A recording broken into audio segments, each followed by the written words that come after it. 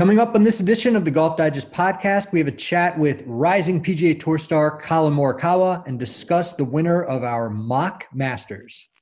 My God, my swing feels like an unfolded lawn chair. Well, why do they even have one if you're not supposed to hit it there? Because it's fun! We're having fun! What is this, custom? Mine's off the rack. I wish Tiger Woods was here to help me with this. We'll do it live! Welcome back to the Golf Digest podcast. I'm Alex Myers. Today I'm joined by Sam Wyman, Daniel Rappaport. Week 4 or 5, losing track here of being in quarantine, doing it from home.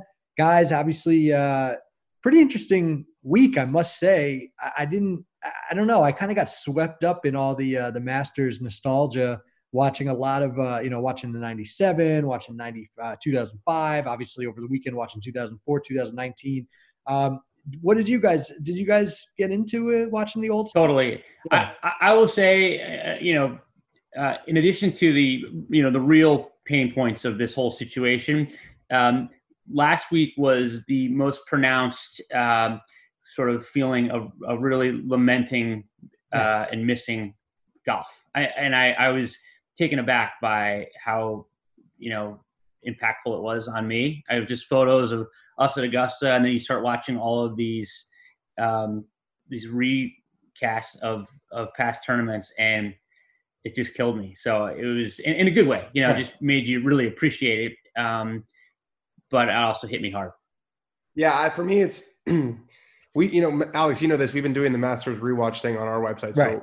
Watching old Masters, I've been doing that for the past 2 weeks. Right. So I'd be lying if I said I watched all the ones that were on CBS, just because I'd watched so many over the past couple of weeks. But to echo what Sam said, yeah, I think Thursday was kind of the toughest because, I don't know, this thing about the Monday, Tuesday, Wednesday, everyone's in a good mood, all the players, everyone's excited about their chances. You're reading all these preview pieces, all these predictive pieces.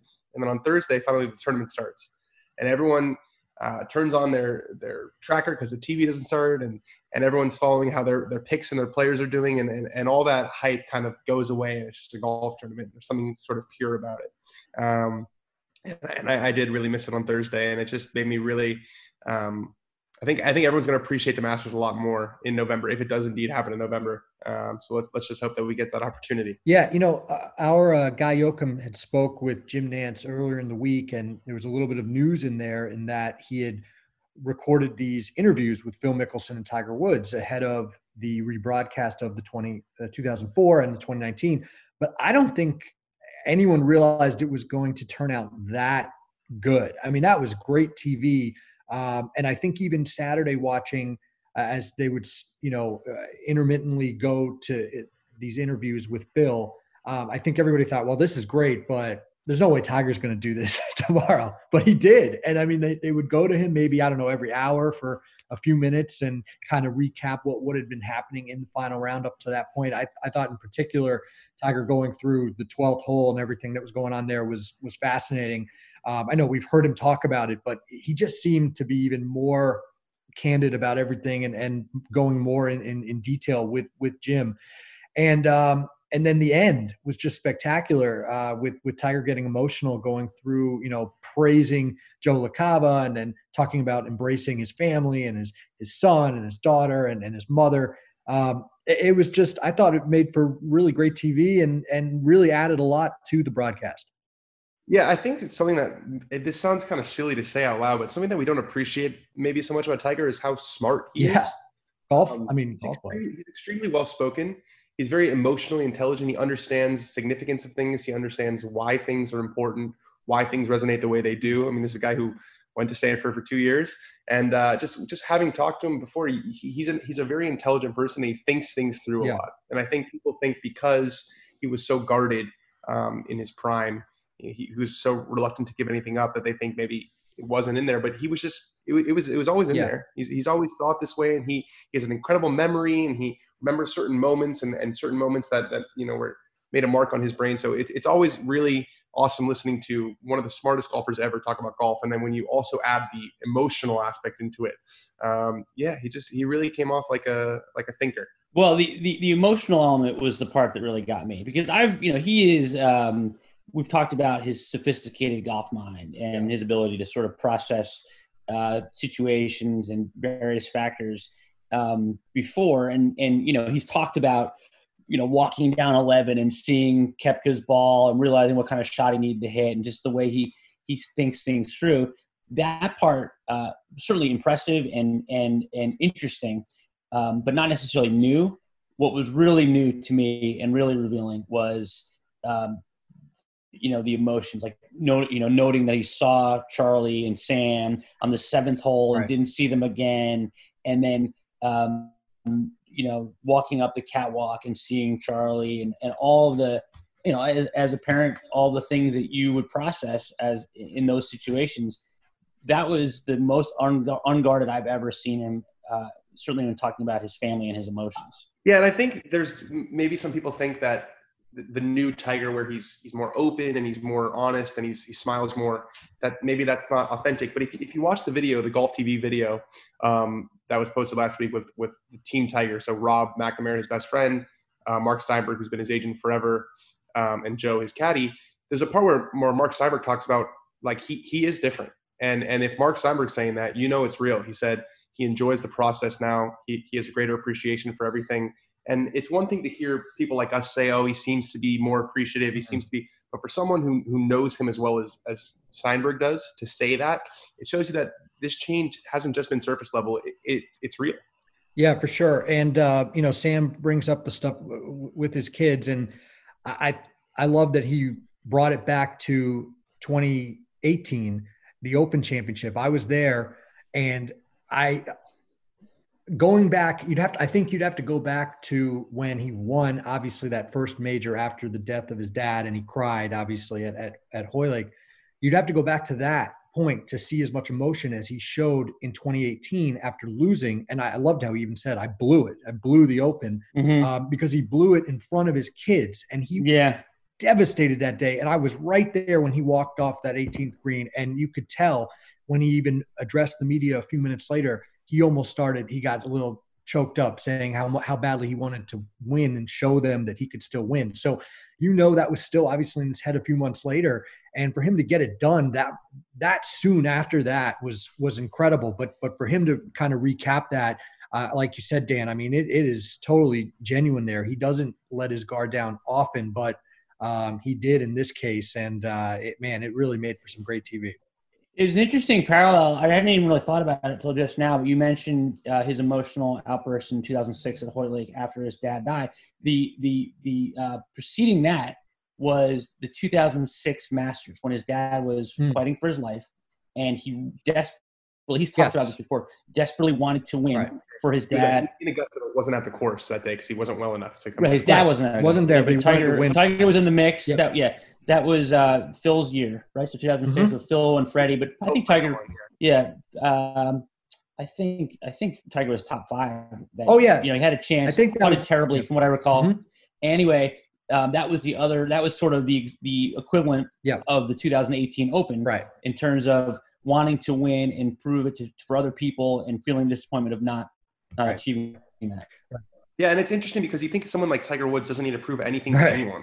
You think, he's the greatest one of the 2 greatest golfers of all time. But it shows that no one's above wanting to show their dad or their kids that I can do this, that this is cool, that, wanting to perform in front of the people who matter to them most. So it's just extremely relatable above anything else. Yeah, definitely. It was great. I'm amazed how much I ended up watching again. I know everybody probably, I'm kind of a Tiger fan, obviously, but I didn't really plan on watching the whole thing, and I ended up getting sucked in. Oh my God. It was so good. And I was texting you guys yesterday. Yeah. It was amazing because whatever, I mean, for what it's worth, last year during the actual tournament, you're processing a million things, trying to keep track of the tournament. Right. And then when it was apparent that he had a chance to win on 18, as an editor, there's a little inside baseball, there's like this decision, like, all right, do you go out to the actual golf course to try to watch that? Yeah. Knowing that you're going to not see anything. No. And I made the decision. I don't know what your deal was. I think you did the same thing, Alex. I ran out there and I saw nothing. Yeah. As did I. Right. I would argue, in hindsight, I'm so glad I did, because it was such a iconic moment, recognizing, I saw literally nothing. I never saw his tee shot on 18. I think I probably saw his pitch up to, his third shot from there, but barely, and you just couldn't see anything. And so I experienced that really for the first time.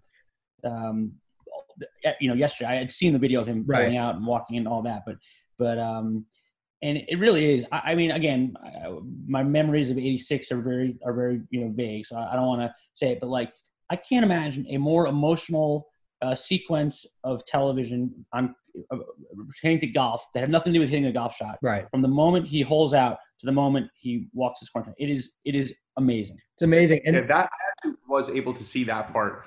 I went from the media center to the golf course after he hit his. I didn't see his tee shot on 18. Like I didn't even see it on the media center. I left after he made par on 17 and couldn't see anything. The only shot I saw him hit all day. When he made the turn at 9. I went to try to go see 10. The only thing I could see from 10 was his third shot, which was probably the least important shot, or least sexy shot he hit all day. It was like a wedge that went to 25 feet. He ends up making bogey. And I remember thinking there's absolutely no chance I'm going to see anything else. So I went back to the media center, get back on 18. I'm surprised you saw the chip. I couldn't get anywhere near see the chip. Yeah. And I was hanging out by the tree that all the writers talk about where the guys do the interview. Mm-hmm. And you could see Tiger kind of walk through. And it was just one of those moments where you just kind of looked around and just you made a mental note to drink everything in, because that was my first Masters I'd ever been to.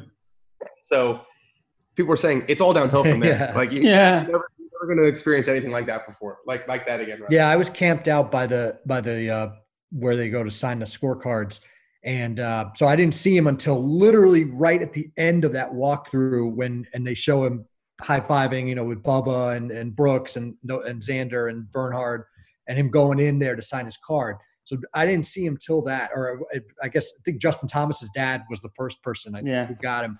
But I was just waiting there, and you could hear that he was coming, and still, I agree. I mean, even though I couldn't see anything, it was still amazing just to be out there. By the way, watching some of these earlier, 2004, Phil walks off, hugs his family, and goes right into that scorer's tent that's set up there. But so that being moved and they got rid of that. Yeah.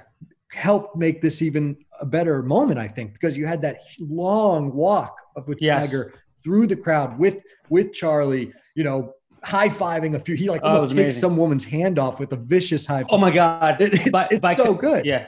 By contrast, Jordan Spieth in 2016, after, completely collapsing on the back 9, makes that walk, and that walk was one of the saddest walks. Yes, and he even I think he told a cameraman leave it alone. Yeah, that was rough. But they didn't used to have that long walk. Phil ducks right into the scorers thing there. They got rid of that, which ended up making it even better. I like Tiger threw a little dagger too at his family though. They didn't walk the back 9.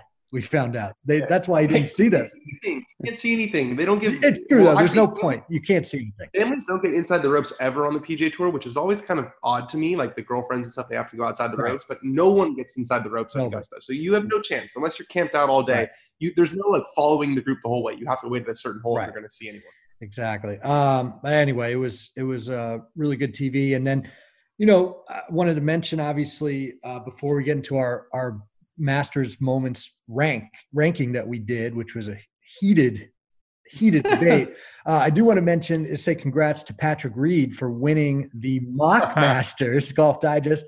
Rick Gammon, a statistician and a fantasy guru, ran all these crazy numbers. He's a lot better at math than us.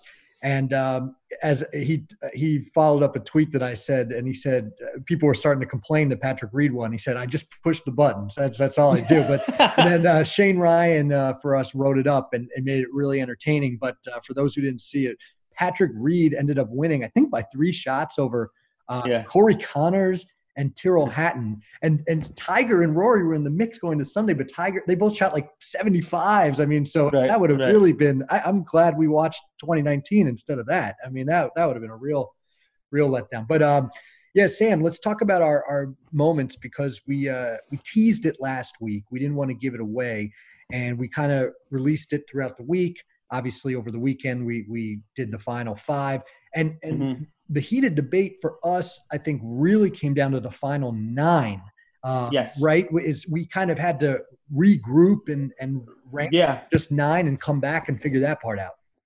Right. I'm the least mathematically inclined person in this group for sure. However, I will say that the way we decided to do it was we kind of came up with a pool of 80 potential Masters moments. So that was sort of a group think, people deciding some things that deserve to be mentioned. And then what we did, there were 5 of us, and what we did was we ranked each of those 80 moments on a scale of 1 to 5. 5 being extremely impactful, deserves to be a top 5 moment. You could have done 0, which just doesn't belong on the list, right? And then 1, 2, 3, 4. So anyway, we had 9 scores that were perfect. Perfect score of 25. I'm such an idiot. Yeah, we was 5. We was fair. So anyway, so we had 9 scores of 25. At which point we had to hash out that, and then we went back and ranked it. And you're right, you really get splitting hairs at that point. Of course. How do you distinguish between Gene Sarazen's shot heard around the world and Larry Mize holding out, Tiger winning last year, Tiger's hug in 1997? But it's interesting, just all the factors went into it. We talked about why, and you and I were the 2 guys that had the 2019 version so high because of the emotional impact of him winning, even though one could argue that from a golf standpoint, the actual kind of, golf highlights from that, there weren't that many, right? There's the whole sequence on 12, and there was the tee shot on 16, but didn't have like the Phil birdie putt on 18 or the chip in on the Tiger made on 16. So it's all subjective, of course, at this point. But our top 5 were Tiger's chip in 2005. Mm-hmm. 4 was, I have a list in front of me. I should know this. I got it. 4 was the shot heard around the world. Shot heard around the world. Sarazen's right. Yep. Then it was 2019. Which Tiger, you and I, again, like you said, you and I were pushing for more. I feel a little bad. It's only number 3. I think it should have been higher, but whatever. Well, I think it speaks to the distinction that we tried to draw with this list. It's not the best Masters ever. It's like the best little nuggets. Correct. Right. It's literally like if you had put a heart rate monitor next to you, what were the moments that got your heart rate going or kind of, struck you on some level? Right. And that's why, for me, and again, 97, that's right in my wheelhouse of like falling in love with golf and how important that was. But I would argue that was, he won by 12 shots. He won by 12. It wasn't that climactic. And he was, so like that was a slow burn for 4 days of how amazing that was. That's why I argued it didn't belong to be, which was ended up being number 2 on our list. Right. And then number 1, was yes, sir. Jack's putt on 17, taking the lead. God forbid you argue against that because you get gunned down in our building from people. Kill. MJ will have a head. Yeah. And I get it. It really is the most, the most important Masters. It's the greatest player of all time, or one of the greatest players of all time, shooting the best back 9 at age 46. It's hard to argue with. So, and the iconic Vern Lundquist call makes it all. Although it's funny, I was just watching again before Tiger came on yesterday, the 86 highlights. I think it was on yesterday, whatever it was. And Vern gave a huge yes, sir, when Norman makes his putt at 17. Yeah. But he didn't give it the maybe yes, sir. He just gave it the big yes, sir. But we'll let Vern go with that. It was a great call. And that's what this list was interesting. Like you said, Sam, of course it's all subjective because we're talking about moments here. We're not talking about Nicklaus even winning in 86. We're talking about that putt, which ended up being the winning putt. And then, how do you compare that to Tiger hugging his dad after the blowout to last year? I still think last year just kind of, there's a tendency for us to always overrate more recent stuff, with recency bias, of course. But I think last year ended up getting hurt by that because, we've been waxing poetic about Nicklaus in 86 for over 3 decades. And we really haven't had time to do that about Tiger's return to glory, as Jim Nantz called it. And so I almost wonder if in 50 years, and I kind of said this, I debated Mike Johnson on 86 versus 2019 as a tournament. Also, I wonder what we'll say in 30 more years from now, because when you really give it proper time to be evaluated, it might change in ranking. And who knows, if let's say Tiger wins 3 more Masters, then maybe it goes back a little. I don't know. Yeah. But I think we nailed the top 9. The fact that they all had those perfect scores, and the fact that your son even picked out 8 of them, which was incredible. Yes. So good stuff. Yeah. Well, I want to draw attention to one notable omission, Okay, which go. I think is my favorite golf shot ever. Okay, Go, let's hear it. 2013. Okay, it's pouring rain. It was Adam Scott- one of our last cuts, Dan. Adam Scott has just made a 20-footer on 18 Yes. to become. Everyone's saying he's going to be the first Australian to ever win the Masters. Going crazy. Everyone's celebrating. He's jumping up and down. Jim He Nance. said, "Come on, Aussie!" Yeah. Yeah, he says, "Come on, Aussie." Jim Nance is saying, "Unreal," and he's basically already won the tournament. Meanwhile, Angel Cabrera lurks in the 18th fairway. Angel Cabrera at the time was ranked 273rd in the world. He was completely an afterthought. Obviously, Angel Cabrera had at that point 2 PGA Tour wins, Masters, and the U.S. Open. Okay, he has a chance to absolutely snipe another major. He's in the fairway. It's pouring rain. People are trying to rush up to the 18th green to celebrate. So he has to turn in his broken English and say, "Quiet, please," to the crowd. He says that himself, okay? His son is on the bag, okay? Son's on the bag. He has his 9-iron approach from the middle of the fairway. He flushes it. He immediately starts screaming, "Vuele, vuele," which means fly in Spanish. It pitches on the front edge of the green, bounces up, checks the 2 feet, he taps in, and they're on to the playoff. That is the amount of stones in that man to come up with that shot in that moment. I couldn't believe it wasn't. Hey, on the man, list. It's a really, we had it on there, but It was go ahead. one Alex. of our last cuts, I swear, Dan. And in fact, I think it might have even been in the original 50. And then we, there were a few things we'd forgotten. Freddie Couples 92, a couple of there. The problem too is, Dan, we had a big debate over whether we split certain things up. So Tiger had a couple moments last year. The shot on 16 made it I think in the teens somewhere. And then obviously the tap-in makes it. And then I think the big debate was Hoke missing the putt and then Faldo making we had them both. Putt. Right. We ended up going with both because I'm sorry. I mean, those are 2 distinct highlights. So when we did that, we needed to create space. And unfortunately for Angel, he got booted. We also could have gone with Angel making that par in the first playoff hole when he ricocheted one off a tree, if you remember, and he stayed in the playoff. He ended up winning the Masters. So Angel's got some great moments. Don't get me wrong. But I would argue that what it's a little bit of a victim of the fact that it's an untidy storyline, and because he didn't go on to win, he lost in the playoffs. Like, okay, it was an amazing shot, and at the time it was incredible. But the fact that he ended up losing, the other one that falls in that category, but obviously was very high on our list, is Tiger's chip in 2005, because it is. I would say it's the greatest shot in the history of golf. Literally, like in terms of degree of difficulty and import, what holds it back is he bogeys the next 2 holes. We were watching the re-air the other night, and with my boys, and he makes it like, oh my god, that's the most amazing thing. And I was like, all right, let's turn it off because he bogeys the next 2 holes. I know it's awful. I did the same thing. I went to bed after I watched it about 10 times and I shut it off. So that's where you're allowed to take some of the historical perspective into account. And that was another particularly interesting one for us, because then I said, well, wait a minute, we got to put the playoff putt that actually won the tournament in. And so we ended, I think it was like number 44, but like usually a birdie to win a playoff at the Masters would be a little higher, but 100% the chipping takes all the credit. And it's funny, if you watching that Butler Cabin ceremony, because I did that year for our Masters rewind, Tiger was pissed. I mean, when Nance asked him about it, basically like, and then I bogeyed those 2 holes. Like, I mean, he couldn't believe that he kind of blew it. And, that was when he was doing the swing changes and all that for the second time. So he had to fight through some stuff there. But yeah, Sam, you're right. And that being said, though, we were trying to isolate this to specific moment. And in just a one moment, forgetting about the 2 bogeys, you might make a case it's number 1. I mean, it's the most replayed shot in golf history, and it's only been around for 15 years. I know, but I know. Yes. Yeah. Anyway, if he goes on to win the Masters by a stroke, right, it's hands down. Right. It's a no-brainer. But you still can say, well, he wouldn't have even made the playoff if not for that. So yeah, he wouldn't have made a playoff except for the 3-footer. But he might not have bogeyed 17 or 18 because he might have played a different strategy and things like that. He might not have. And Chris DeMarco also would have been high on the list had his chip shot on 18 gone in, because that would have turned things around.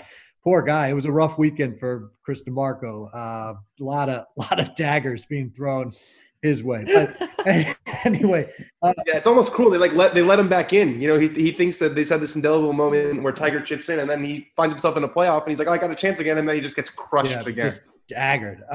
He had a sneaky great 3-year stretch there. But anyway, yeah, it was fun doing the list. Dan, obviously, I wondered what you thought of some of them. I'm sorry about Angel Cabrera. If we expanded it to 100, he definitely did it. Yeah, it's just the one thing that struck me is kind of what Sam said earlier is like, how do you accurately rank something that happened in 1935? Oh, that was true too. None of us have any idea like whether that was talked about and zeitgeist, like how big of a deal it really was. Well, again, the other thing is, first, the whole list is flawed. Yeah. And I said that right in the intro. There's no way to do it properly. The other thing is, like, 1935, they're not repairing. To what extent were the other X number of players competing aware that he had double eagle 15 at the time? And all of those things factor in. Like you talk about the roars at Augusta and, the call on TV, all these things that probably were way different back then. So. Yeah, and usually my go-to is with these moments is to read the old Golf Digest stories. That happened before Golf Digest was around. So yes. That was really, really. We were throwing out this theoretical premise of what would if there was a golfdigest.com when these things happened. But you're right, there wasn't even a Golf Digest then. So that's a good point. Anyway, check out the list though, because it'll live for a while, and we put a lot of time in it. So I think it came out pretty good. Although again, I think Sam and I both agree at least that Tiger last year might have been number one, but we'll let Jack have his number one.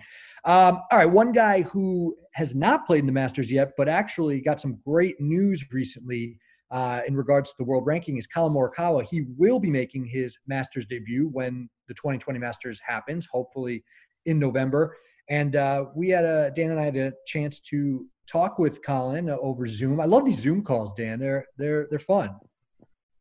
Yeah, I mean, these guys have nothing else to do, so they're very willing to participate. That's for sure. Yeah, for sure. And Dan, you had a kind of a neat connection with him, and that you've taken a lesson from his coach. Yeah, I took his coach is this guy Rick Sessinghaus, who was known as kind of like a mental coach, and my parents were very nice, and I was also a head case. So they sent me to go see him once, and didn't work out as well for me as it did for Collin Morikawa. But also, we had another connection. He fostered a dog that he's now adopting during quarantine, and I did the same thing. So Collin Morikawa and I are basically the same person. Kindred spirits. Yeah, you're just like Collin Morikawa, except for the fact that he leads the PGA Tour in consecutive cuts made. The guy has never missed a cut as a pro. It's pretty remarkable how easily he's made this transition. Picked up his first win already at the Barracuda last year. Anyway, please have a listen to our chat with rising PGA Tour star Collin Morikawa. All right, we're excited to welcome to the Golf Digest podcast for the first time rising PGA Tour star Collin Morikawa. Collin, thanks for joining us today. How are you doing? Doing great, guys. Thanks for having me. You got it. Well, we got to start obviously with I guess what have you been up to for the last month? It's been almost exactly a month since the Players Championship obviously was canceled after one round. How have you been keeping busy, and how's it going? It's really tough. I mean, it seems like every day keeps going slower and slower. I mean, I think everyone's feeling that, what to do. What am I going to do the next day? What am I going to eat the next day? But yeah, after a couple weeks in, I bought myself a PS4. My girlfriend and I just fostered a dog who unfortunately is going to be adopted in the next few days already. I literally did the exact same thing last week. It's awesome. It is amazing. We had him for 5 days before we formally adopted him, but literally on the car ride home, my girlfriend was like, he's not going back to the shelter. Come on. My girlfriend said that, and I've pushed her on me like, how are we going to travel? How are we going to, and I know a bunch of people, a bunch of tour guys like them, their girlfriends or their wives, like they, a couple of them have dogs and we see them, and I'm like, I don't think we're ready for that. We haven't even had a full season under our belt. Like, we don't know what's going on. We don't know what the travel is going to be like, hotels. But it has brought so much joy to our lives. And we found this cute little Bichon Frise who was shaved to her pink skin. Oh my God, I felt so bad for her. Yeah, ours. But she's so cute. Yeah, we have a pit bull lab mix who has hair spots missing. I feel really, really. He's been in a shelter forever. Feel really bad. But you did get some good news because you're officially into the Masters. We did get a call. We did get a call, and I was thrilled. Yeah. So Real yeah, long just one. if our viewers aren't clear, because you did win a tournament last year, but because it was an opposite field event, it didn't officially get you in. But they cut off they acted as though the Masters started in April, so everyone who was in the top 50 by the original cutoff date, they're honoring those. So you will be in the 2020 Masters, hopefully in November. Yeah, fingers crossed. What did that call feel like? It was amazing. I mean, so my agent gave me a text, and he's been texting someone. So I got an email from Augusta saying they wanted my information, and who knows what that means. And this Probably was good news. a week ago. But yeah, but you don't want to, you don't want to go on that side of like, maybe they're doing this for 2021. Who knows? Right. Mhm. And he texted me, someone from Augusta is gonna call me, about some news. And the problem is, I have this one office right here that used to be, a small Jack and Jill bedroom in this house I've been in Vegas, and it is the only spot with service that I can call. So I was glued to my phone that morning, when I got that text, was waiting for like 30 minutes. I didn't know when the call was coming. Immediately ran to this room, got on the call, was out of breath, and like, it is the best feeling because, at this point, or even since last year after that win, I knew I wasn't in the Masters. I had to win or get in the top 50. And both were reasonable goals. Both were very attainable goals, but obviously winning is very tough. Top 50, I just had to play really solid, have some good finishes. And, it really came down to that last week at Bay Hill. Unfortunately, we were able to get that in. And then, obviously, everything happened since. Yeah, obviously with no Masters this week, we've been looking back at all the Masters of the past. And Dan and I were joking the other day that almost everyone seems to say the 86 Masters or the 97 Masters was the first Masters. But you would have only been 2 months old. So I don't think you could have been. So what was your first real Masters memory of you watching as a kid? I don't even know. I mean, I've watched them every year since I could remember. And I have really bad memory. Like if you ask me about movies, like I'm really bad at remembering movies, like things that happen. But like I've gone through all the highlights. I've gone through everything, so like, even though I wasn't there, yes, I've watched the 97 Masters highlights. I've watched everything. So, for me, and it's tough because like on social media, Instagram, whatever it is, guys are posting all these pictures of them at the Masters. Right. Doing all these things, and I'm sitting here like, I just found out a couple days ago that I'm going to be invited. But no, hopefully that thing, the Masters does happen in November, and I'm able to take my first steps on the property because that'll be really cool. So you mentioned that you've been watching the Masters for as long as you can remember. So it sounds like you've been into golf for a long time. Your parents play. What was your start in the game like? How did you get introduced? So my parents, before I was born, they tried taking up the game. And, I say try because, it was we'll go to the range. It wasn't playing golf. And pretty much since I could remember, or they could tell me, I would remember walking, crawling, whatever it is, I'd follow them to the range. I'd go there. So when I started taking lessons when I was 5, they pretty much stopped. They've been the most supportive parents, the best parents I could have asked for, to come out and go through junior golf, college golf, amateur golf, whatever, now professional. They've been the best parents. And my dad used to come to every lesson, wasn't an overbearing parent, but he'd be there for me. He'd understand the game. He knows the game, loves the game. And my mom just is telling me to go and make birdies every hole. Why am I not making birdie on this hole? What am I doing? She'll read I think she just knows how to read a scorecard and just be like, oh, what is that 6 there? What is that doing there? It's okay. Let's go make another birdie the next day. And no, they've been awesome. So that's how I kind of got into it. So my parents love the game. They love watching it. They're able to come out quite a bit now, especially the West Coast events, the big events, and it's a lot of fun. What specifically about, you mentioned, so you've never even been to Augusta National as a fan or even played, got the invite. What are you looking forward to most about getting there for the first time? I think just everything. I mean, you look at the history, but you look at just how the tournaments run, the players that respect that event, the players that, want to get back there no matter what time of year. And I think that really, means a lot to a tournament like that and a course like that. I mean, the closest I've been is Sage Valley. We had the Sage Valley Junior Invitational, and that was very eye-opening.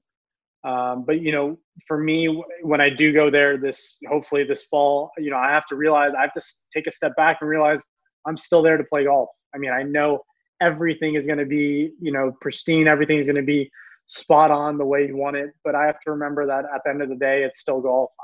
I'm out there to try and win a golf tournament. And, but I know for the first, at least Monday, Tuesday, whenever I get there, Sunday, Monday, Tuesday, whatever it is, I'm going to really just take a day to just enjoy it as much as I can, go buy some merchandise, go buy some hats, T-shirts, whatever it is that I know I can just have forever and wear. Yeah, so you got in by being in the top 50, which is a testament to some pretty remarkable consistency already at this point in your career. You lead the PGA Tour. Tommy Fleetwood missed the cut, I think, at Bay Hill. Yeah. So you now lead the tour in consecutive cuts made, which is pretty remarkable given you haven't missed a cut since you turned professional, and you have a win already, and you're in the top 50. I'm wondering if when you sit down and you make these plans, obviously you had a very decorated amateur career, and you had, I'm sure, high expectations for yourself. Are you a little bit surprised at all at just how quickly this has all happened? You only turned pro 10 months ago. Yeah, and it's crazy that it hasn't even been a year. I'm not surprised to where oh, wow, I never thought I could do this. It was something that I always thought. There were goals that I set, coming out of college that I thought I could achieve. And this was one of them. Obviously, winning was a big one, but just getting status, getting my card, or going to Korn Ferry Finals, doing something out of that summer and learning something from there. But for me, it was more of just setting a lot of high goals. And I think what we talk about the cuts. When I went to Canada, and that was my first start as a PGA, as a professional, it was let's make the cut and then let's see what happens from there. And I finished 14th, I think, and it was it was a really good start. I go to the U.S. Open the next week, and it's oh, let's make the cut. It's my first major. It's big to make a cut. And I made the cut on the number. I was sitting at dinner, I think, with my family and my coach, and we were sitting there for 2 hours in this restaurant, and literally just scoreboard watching. And I was in, I was out, I was in, I was out. I mean, I remember I saw something on Twitter. I saw Patrick Reed, break his club on 18, duffed one, and it was big because that got me in. Not to put him on the butt, but yeah, someone's misfortune is gonna be helpful for you. And I go to Travelers the next week, and that's when all of us rookies kind of were staged together. It was me, Wolf, Victor, and Justin Suh. They all put us down at a press conference. I know it was Victor's and Matt's first start as a pro. And that's when it hit me. I had heard after our press conference that Brooks had, some media, and he said he went from just making cuts to trying to get top 30s or whatever to top 15s, top 10s, top 5 to winning. And that week, my mentality changed in a second. I went from making those, those first two starts of, let's make the cut and see what we can do on the weekend to let's win. I didn't skip. I didn't go from the top 20s, whatever. It was let's just go win. And, I had I think I had 3.5 or 3 good days. And at some point I was definitely top 10, maybe top 5. Had one really bad round that kind of kicked me out and kicked me farther down. But, that week changed a lot because after hearing Brooks say that, it's why am I just trying to make cuts? I'm trying to win. And if you think about making the cut, you always end up near the cut. And, you don't know which side you're going to fall on. So from that day on, I've kind of changed that mindset of let's go out and win. Obviously, you have to take care of Thursday. You have to take care of Friday, take care of all the prep work you have to do. That doesn't mean you're just going to go out and, do stupid things out there. But, what are we there for? We're there to win. And from that week on, it really changed a lot. You mentioned, obviously, Victor and Matthew and how you guys have been grouped together. And it's remarkable that you guys have all 3 already won. Right after that Travelers tournament, you almost won at 3M, and you were playing, I think, with Matthew when he made that eagle putt. Yeah. What was that like? And did that even spur you on even more? Because obviously it only took you a couple more weeks to get your first win. Mm-hmm. I mean, that day was a full roller coaster. I mean, we had the lead overnight. So we had to sleep on a 54-hole lead. We get to the range warming up an hour before, we lost the lead already. So, I don't know how that would have played out differently if we still had the lead. We were teeing off. We knew we had to make birdies. I started off pretty tough. I think I was 2 over through 3 or something like that. Crawled my way back, had a big lip out on 17. And then we go to 18. Matt and I are walking down, and we're just looking at each other smiling. I'm like, you don't see that all the time. And I think that's, just because we're young, this is our first event doing this, and we were paired together. I think if we were paired with anyone else, we would not have been smiling, laughing down the 18 fairway. But, after that tournament, I knew I was very, very close to securing my card for next year. And I think a solo second would have done that. I tied with Bryson that week. So I knew I had 3 starts. I had, I had John Deere, Barracuda, and Wyndham left. And I could have added one more event in to cap off my 7, I think. But, that wasn't the plan. I knew I had to take a break at some point. So after John Deere, I took a break. And I knew I was going to get it done. I got it done at John Deere. My caddy looked at me, and I've been thankful. I've got to, give a shout out to my caddy, JJ Jakovac. He's been one of the best guys I could have added to my team, to my group. It's such a big thing being a professional golfer. And, but, aside from that, after the 72nd hole of John Deere, I finished top 5. He looked at me and he said, "You knew you were going to get this done." And I was like, yeah, why not? Like, I knew I was going to earn enough points to get this one, top 125 or whatever it was for this coming year. And, it was just something I knew I was going to get done. And after that, then it was like, well, shoot, I only have 2 more starts or my season's done. Let's go in. I need to get this done.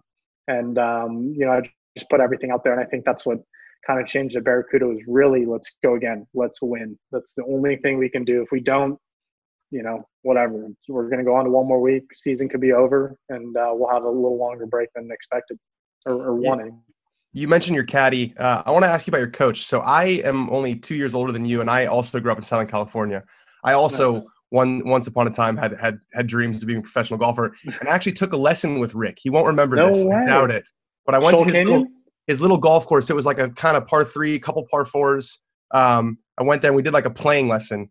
I don't remember what the golf course was, but I remember he was a mental guy, more a mental coach than swing instruction. I'm not saying he doesn't do both. I'm wondering what your relationship is with him, how you guys started working together, and does he does he help you with your technical stuff, or is it mostly mental? Are you more of a feel oriented kind of learner? Yeah, so I'll start how we met.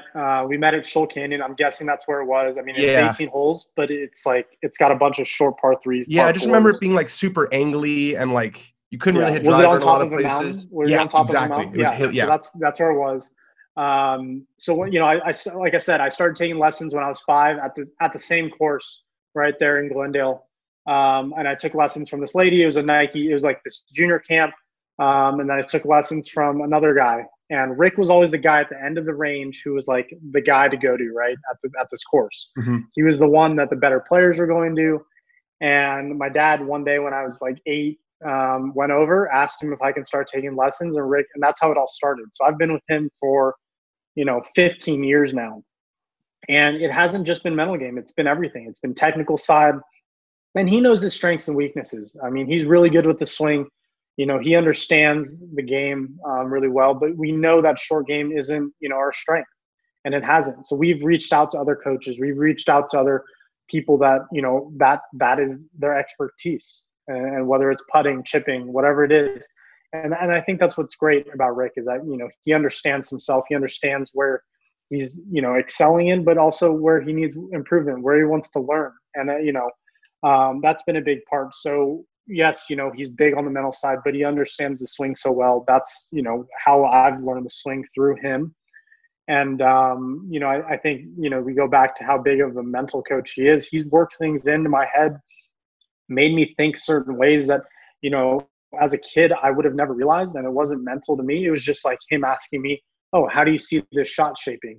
How do you see it a different way? What is this? And just things rather than just sitting on the range trying to hit a perfect full 7-iron. When do you have that shot? Mm-hmm.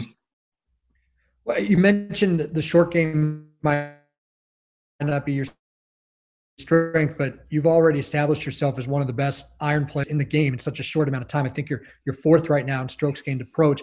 Is that the biggest reason why you're so consistent, why we see the cut streak, why your senior year you were, I think, top 10, 11 out of 12 events? What is it about? Is that why you're so consistent and you never seem to have a bad week? Well, I don't want to jinx it.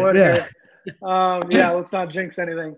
You know, you talk about the best players, and it's always about their short game. When they're not hitting it great, they're always saving par. And you know, the putter is what's going to ultimately put the ball in the hole for you. But, you know, having the ability to hit certain shots and hit them really well has been super beneficial for me. Because I feel like, and, you know, I've talked this over with my caddy, is that I see Rory on the range and it's like, wow, this guy hits just an amazing freaking draw. And it's like, yeah, I want to hit that. And at the beginning of this season, this 2019-2020 season in the fall, I switched to the TP5X ball. It was a little less spinning, a little harder ball. And out in my game, I wasn't hitting my shot. And I had to go back over this winter and realize, you know, that's not me. You know, I hit a cut shot. That's what I want to hit. So for me, ball striking wise, I've got to realize what I'm doing now. And I've got to just remember that over years and years and years, because that's who I am. That's the kind of player I am. So yeah, I think it does help me a lot, because I understand what shot I need to hit. Yeah, another guy who's done the majority of his damage with irons over his career is Tiger Woods. Yeah. And I know you played with Tiger for the first time at Torrey Pines. Yep. You guys were grouped together for the first 2 rounds. We actually spoke about that after the round. You were so impressed by how nice he was, how willing he was to talk with you. Talk us through that experience from finding out you were getting paired with him to playing with him the first 2 days. I think you beat him both days, or I beat him by a stroke overall. But then I think he got me a better stroke. Yeah. Which I was very thankful that, you know, I am under the same agency, so I have been able to meet him a couple times. The first time I really got to meet him was at the TaylorMade photo shoot, which was in November. So that eased a lot of things. You know, we spent pretty much 3/4 of a day messing around with a bunch of those guys. You know, Rory, Tiger, DJ, Rahm, Wolf was there, Jason Day. Like, what a group to be, you know, what a family to be in. Thursday, there weren't as many people. Friday had a little more. But I go out, hit my first tee shot, stripe it down the middle. I mean, we hit it similar distances. You know, he'll get me on one hole, I'll get him on another hole. But immediately after I hit my first tee shot, I'm walking down, not even to the next tee box, and he looks at me, or he's walking behind me, reads my yardage book cover, because I went to Cal. It says "Go Bears," and that's our saying. And he's like, "Go Bears," and he gives me like this little like laugh and smirk. And I'm like, I turn around and I'm like, oh, okay, whatever.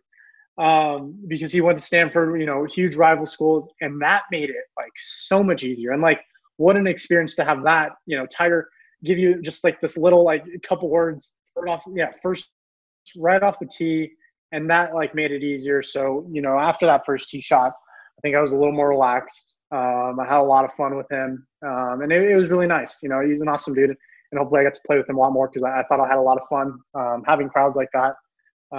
Yeah, there's nothing like it. Nothing like it. What you mentioned that TaylorMade shoot, I was going to ask you about that. You kind of get to know someone when you're wearing a Christmas onesie, I guess. Yeah. Is that how, you know, that we've heard different people talk about that, but how were you surprised by that, and how much fun was that? I mean, you're in a photo with Tiger, Dustin, Rory. I mean, Jason Day. It's pretty incredible. I mean, that day was probably one of the best days I've had as a professional golfer. Yeah, obviously winning is, you know, fun. Who doesn't like winning? But, you know, aside from golf, getting to know guys off the golf course is like one of the best perks of being a PGA Tour player, because these guys are awesome off the golf course and the things they do. But yeah, you know, we're waking up 5:45, 6 o'clock, getting ready. We get there 6:30. We're eating breakfast. They send everyone off to go get changed, and they're like, "Oh, this is what you guys are changing into." And I look at it, and I'm like the smallest guy there. Like, me and Rory are 5'9", and we're tiny, and they only have extra large onesies, and we're like, and I'm sitting, I'm like, okay, whatever. So I put it on. I'm like the first one out, and I'm looking at these guys, and we're just like, what is going on right now? Like, everything's wrapped up, and we're just like, what are we doing? And, you know, we find out that last year, I guess they couldn't do it. They didn't have enough time, so this was the first thing they wanted to do. So we're all smiling there, laughing, having a great time. And, yeah, I mean, you know, you put us all in a room together. It was a tiny little cottage or whatever you want to call it. We're all in onesies, 6:30, drinking our coffees. And we're smiling. We're having fun. And, like, it was seriously one of the best days I could ask for to start off my professional career. Really, those TaylorMade shoots always result in the best little videos. Like I always see them on Instagram. You guys talking about wedge shots and different techniques on how you like to play out of bunkers. They've become this like little gift box for golf fans. It's pretty interesting. You mentioned getting to know guys on tour. I'm wondering how you've adjusted, because last year at this point you were a college student and now you're traveling all over the world, all over the country, all over the world. How's life on tour been treating you? How have you found it surprising how easy it is, difficult? What's it been like your first year on the road? I love it. And I think that's what you have to be. It's got to be, a part of you to actually become a PGA Tour pro. You got to love every part of doing this. I don't know about the guys that have done this for 10, 15 plus years. I'm sure something gets a little tiring, but right now as, someone young, my girlfriend's been able to travel with me, so I haven't been as lonely, going to dinners, finding great dinner spots. That's what I'm about. My girlfriend, we love food. So that's been a big, kind of challenge for us, is every single new city we're going to, what are the best spots to eat? And we found some really good places to go. And, all these guys have been so welcoming. And I know, it's probably not like that every year. Every year, new guys come out of the college ranks and, they're touted to be this next whoever, the next player, the next PGA Tour star. But, I had dinner with Justin Thomas my first week out there in Canada. Gary Woodland has texted me after I won, after I've played well. I knew John Rahm. So I knew a small handful of guys, which helped coming out of college. I knew the Cal guys. I knew Michael Kim, Max Homa, Brandon Hagee. So I knew these guys, but I didn't know a lot. And then as you keep playing, you keep getting better pairings, you play well. You start to see the bigger names. And those are the guys you want to get to know, obviously. But you want to get to know everyone, because when I'm starting off, I'm getting the worst pairings possible. So I'm getting these guys that, probably struggled over the year, maybe outside the 125 bubble. So I'm getting to know them. And then as I play well, I'm starting to get to know more players. And getting to know them off the course, having lunches with them, made it the best thing. And I'm so thankful for these guys, because they've been really nice to me. They've been really outgoing. And they want to, beat the crap out of me on the golf course. But off the golf course, they've been super genuine guys. And, I love every part of it. Like I said, I love traveling. I love meeting all these sponsors that I'm with, whether it's a Monday, Wednesday Pro-Am. So for me, I'm just having fun. I love every week. I love going out there. I wish I could be out there every week. But it's tough. It's a lot of travel. Yeah, it's good to be Colin Morikawa right now. Yeah. I don't mind it. These past few weeks, I wonder, how much contact have you had with other guys on tour? Do you do any Zoom calls or anything like that? No, I'm not randomly joining. I keep seeing on Instagram all these celebs. Exactly. Like join these random Zoom calls. Right. No. If I joined, they'd probably think I'm like another student or something. It'd be like, oh, cool. No, I haven't stayed in contact really with too many pros. For me, I've stayed really close with the seniors I graduated from college, the golf guys. We had 4 seniors, including myself, so I'm really close with them. So I'm staying in touch with them. Stay in touch with a lot of high school friends that I've been close with. Whether it's playing Call of Duty on my PS4, talking with them. But I haven't really talked to many guys. Aside from that, because that's my friend group. My friend group are the guys that I grew up playing junior golf, college golf, amateur golf with. And those are the guys I'm closest to. So those are the guys I'm always going to talk to. It's going to be great seeing all these other pros. But we have a handful of pros out here in Vegas where I do live now. And, not all are on PGA Tour, but they're guys that, like I said, they're my age. I'm able to talk to them, stay close with them. So it's nice to be with that. How did you? Sorry, you mentioned Call of Duty. I just wondered. So that's been keeping you busy on the PS4. But what have you been watching? Anything good on TV? So I had never watched Dexter. Oh yes. Netflix. And my girlfriend. So 8 seasons, 96 episodes. Yeah. We watched that in less than 2 weeks. So I think our total was 12 days, 96 episodes. You do the math. I'll leave it to you guys. Yeah. So we watched Dexter. We finished Ozark. Yes. I'm in the midst of Tiger King. Hey, there it is. Started Lock and Key. Oh, I don't know that. But yeah, it's pretty good. It's only one season right now, but like, yeah, I mean, we have these like spurts. Like right now, I'm like almost tired of Netflix. Like I've watched so much. So yeah, no, we've watched a lot of shows, but Tiger King is interesting. I'm interested to see where this unfolds, and obviously there's a lot about it. I'm curious how you settle on Vegas. Being from California, a lot of guys end up in Arizona, or obviously Jupiter has emerged as this hotspot for PGA Tour pros. Why Las Vegas? Obviously you don't want to stay in California. Many reasons, taxes, all that stuff. Yeah. But for me, I wanted to stay West Coast. I grew up in LA. My parents grew up in LA.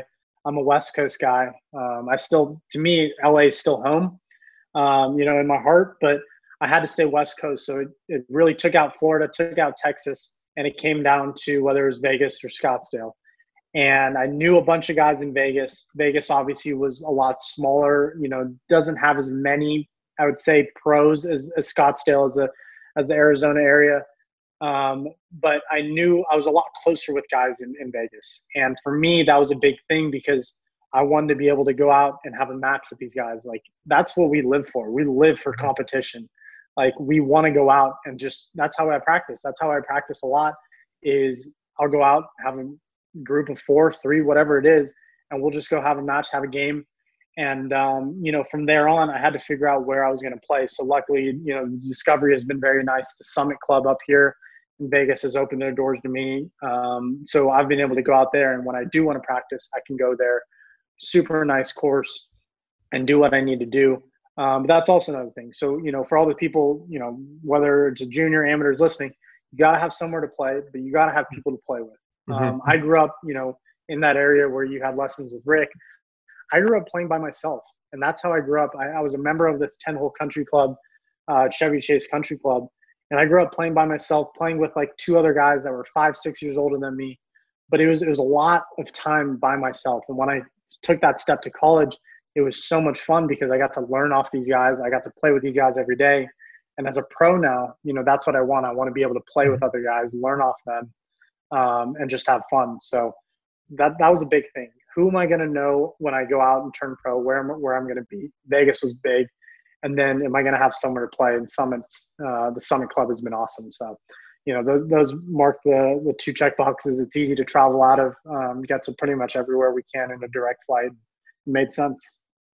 Colin, I know we got to let you go in a second. I just want to ask you one more thing. Yeah, all good.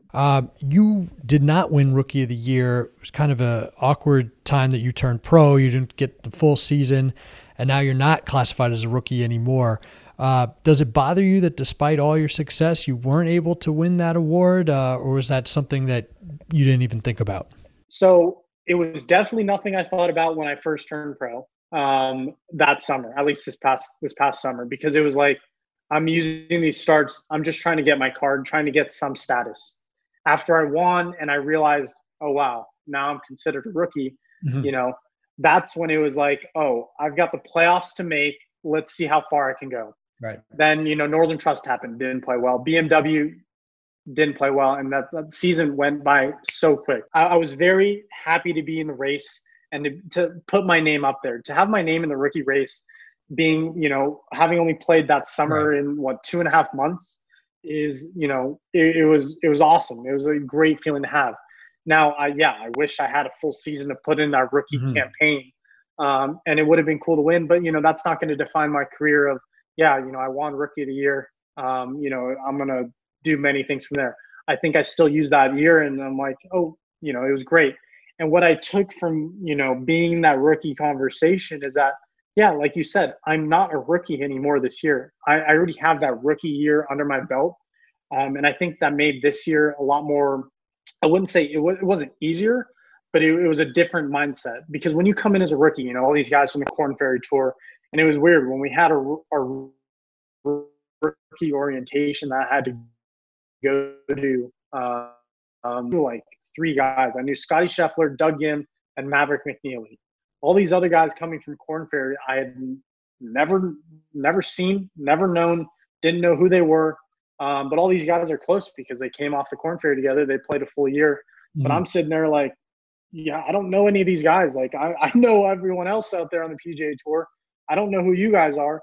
But it almost made it easier because it's like, you know, as a rookie, you have these expectations. You have these goals. I hate expectations because to me, expectations are what people put on you.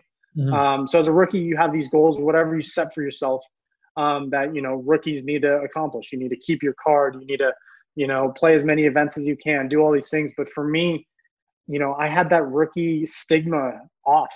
And, you know, some people still call me a rookie, whatever it is, you know, the technical terms, because they don't know, you know, what this actual process is.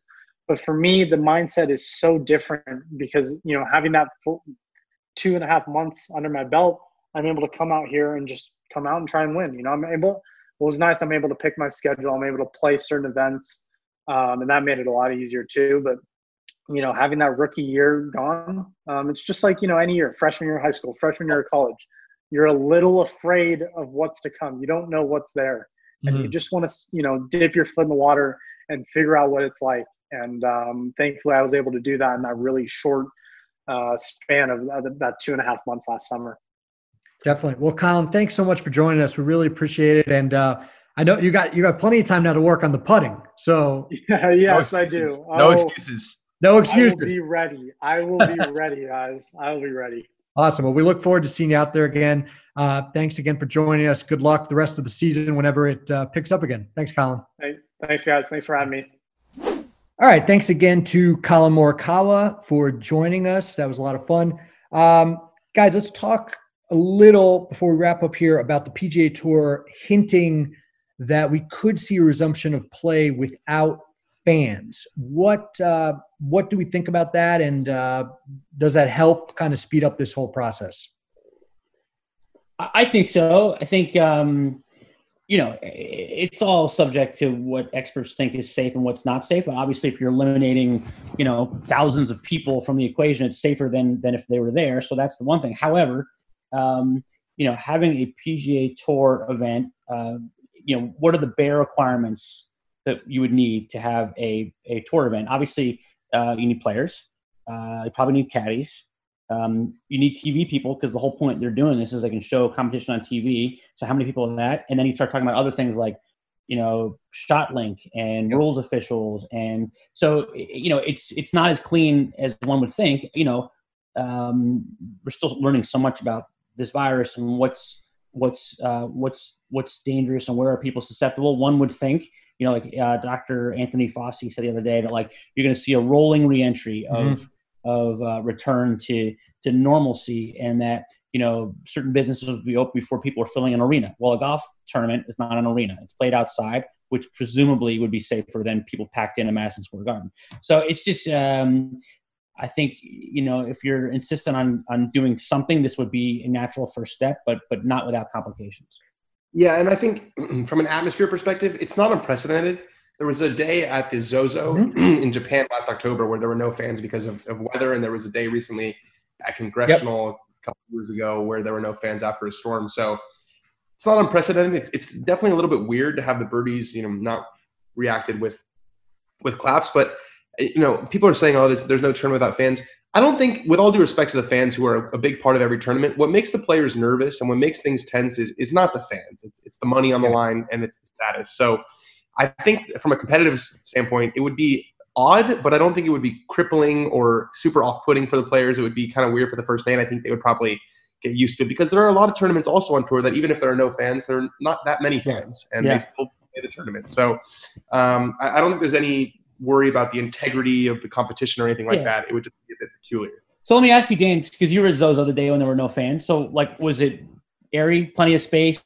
Like you're not next to people? Like, I'm just wondering like the logistics of practicing social distancing. If you needed to, could you do it? Yeah, there was, I think the only people that were allowed that day were people with a season-long credential. So like wives, they have a credential that's season-long, and play and coaches and stuff and player support. So like managers were also allowed. But yeah, no, you could definitely stay 6 feet away from people if you needed to. There's not that many people with a season-long credential, so it's definitely possible. Yeah, but part of me is skeptical. Like Sam says, I mean, you do need a lot of other people to kind of run these events, and it would be very tough, even just a player caddy, to maintain social distance. That being said, that being said, it's such a smaller group of people that you could have them all tested beforehand, and you could know going in that everyone is clean of the virus, and that way you monitor it that way. So that's where I think not having the fans, obviously you're not going to do that with thousands of fans. Yeah. So I do think it could happen. And I agree with Dan. I mean, I don't think if you're watching on TV, I think you wouldn't even notice it after a little bit. And for the players there, some of them, you go out early and you're not a really a marquee group. You don't really have that many guys following you anyway. So I think it's a good workaround. I hope that is something that they pursue, just because I do think they'd be able to come back quicker at least. Yeah, and all these people who are saying, "Oh, there's no, I don't want a tournament without fans." That's ridiculous. Well, I think you have to say, much rather have golf than no golf. Right. Right. You just said it. Given a choice between a tournament with fans and no fans, all things being equal, you'd rather there be fans. But that's not what the debate is. The debate is, you look at the Valspar Championship or whomever, all these tournaments that have been canceled, the Bolero Texas Open. They would love to have had the option to have a tournament where they could broadcast on TV, people, and have something to show for it.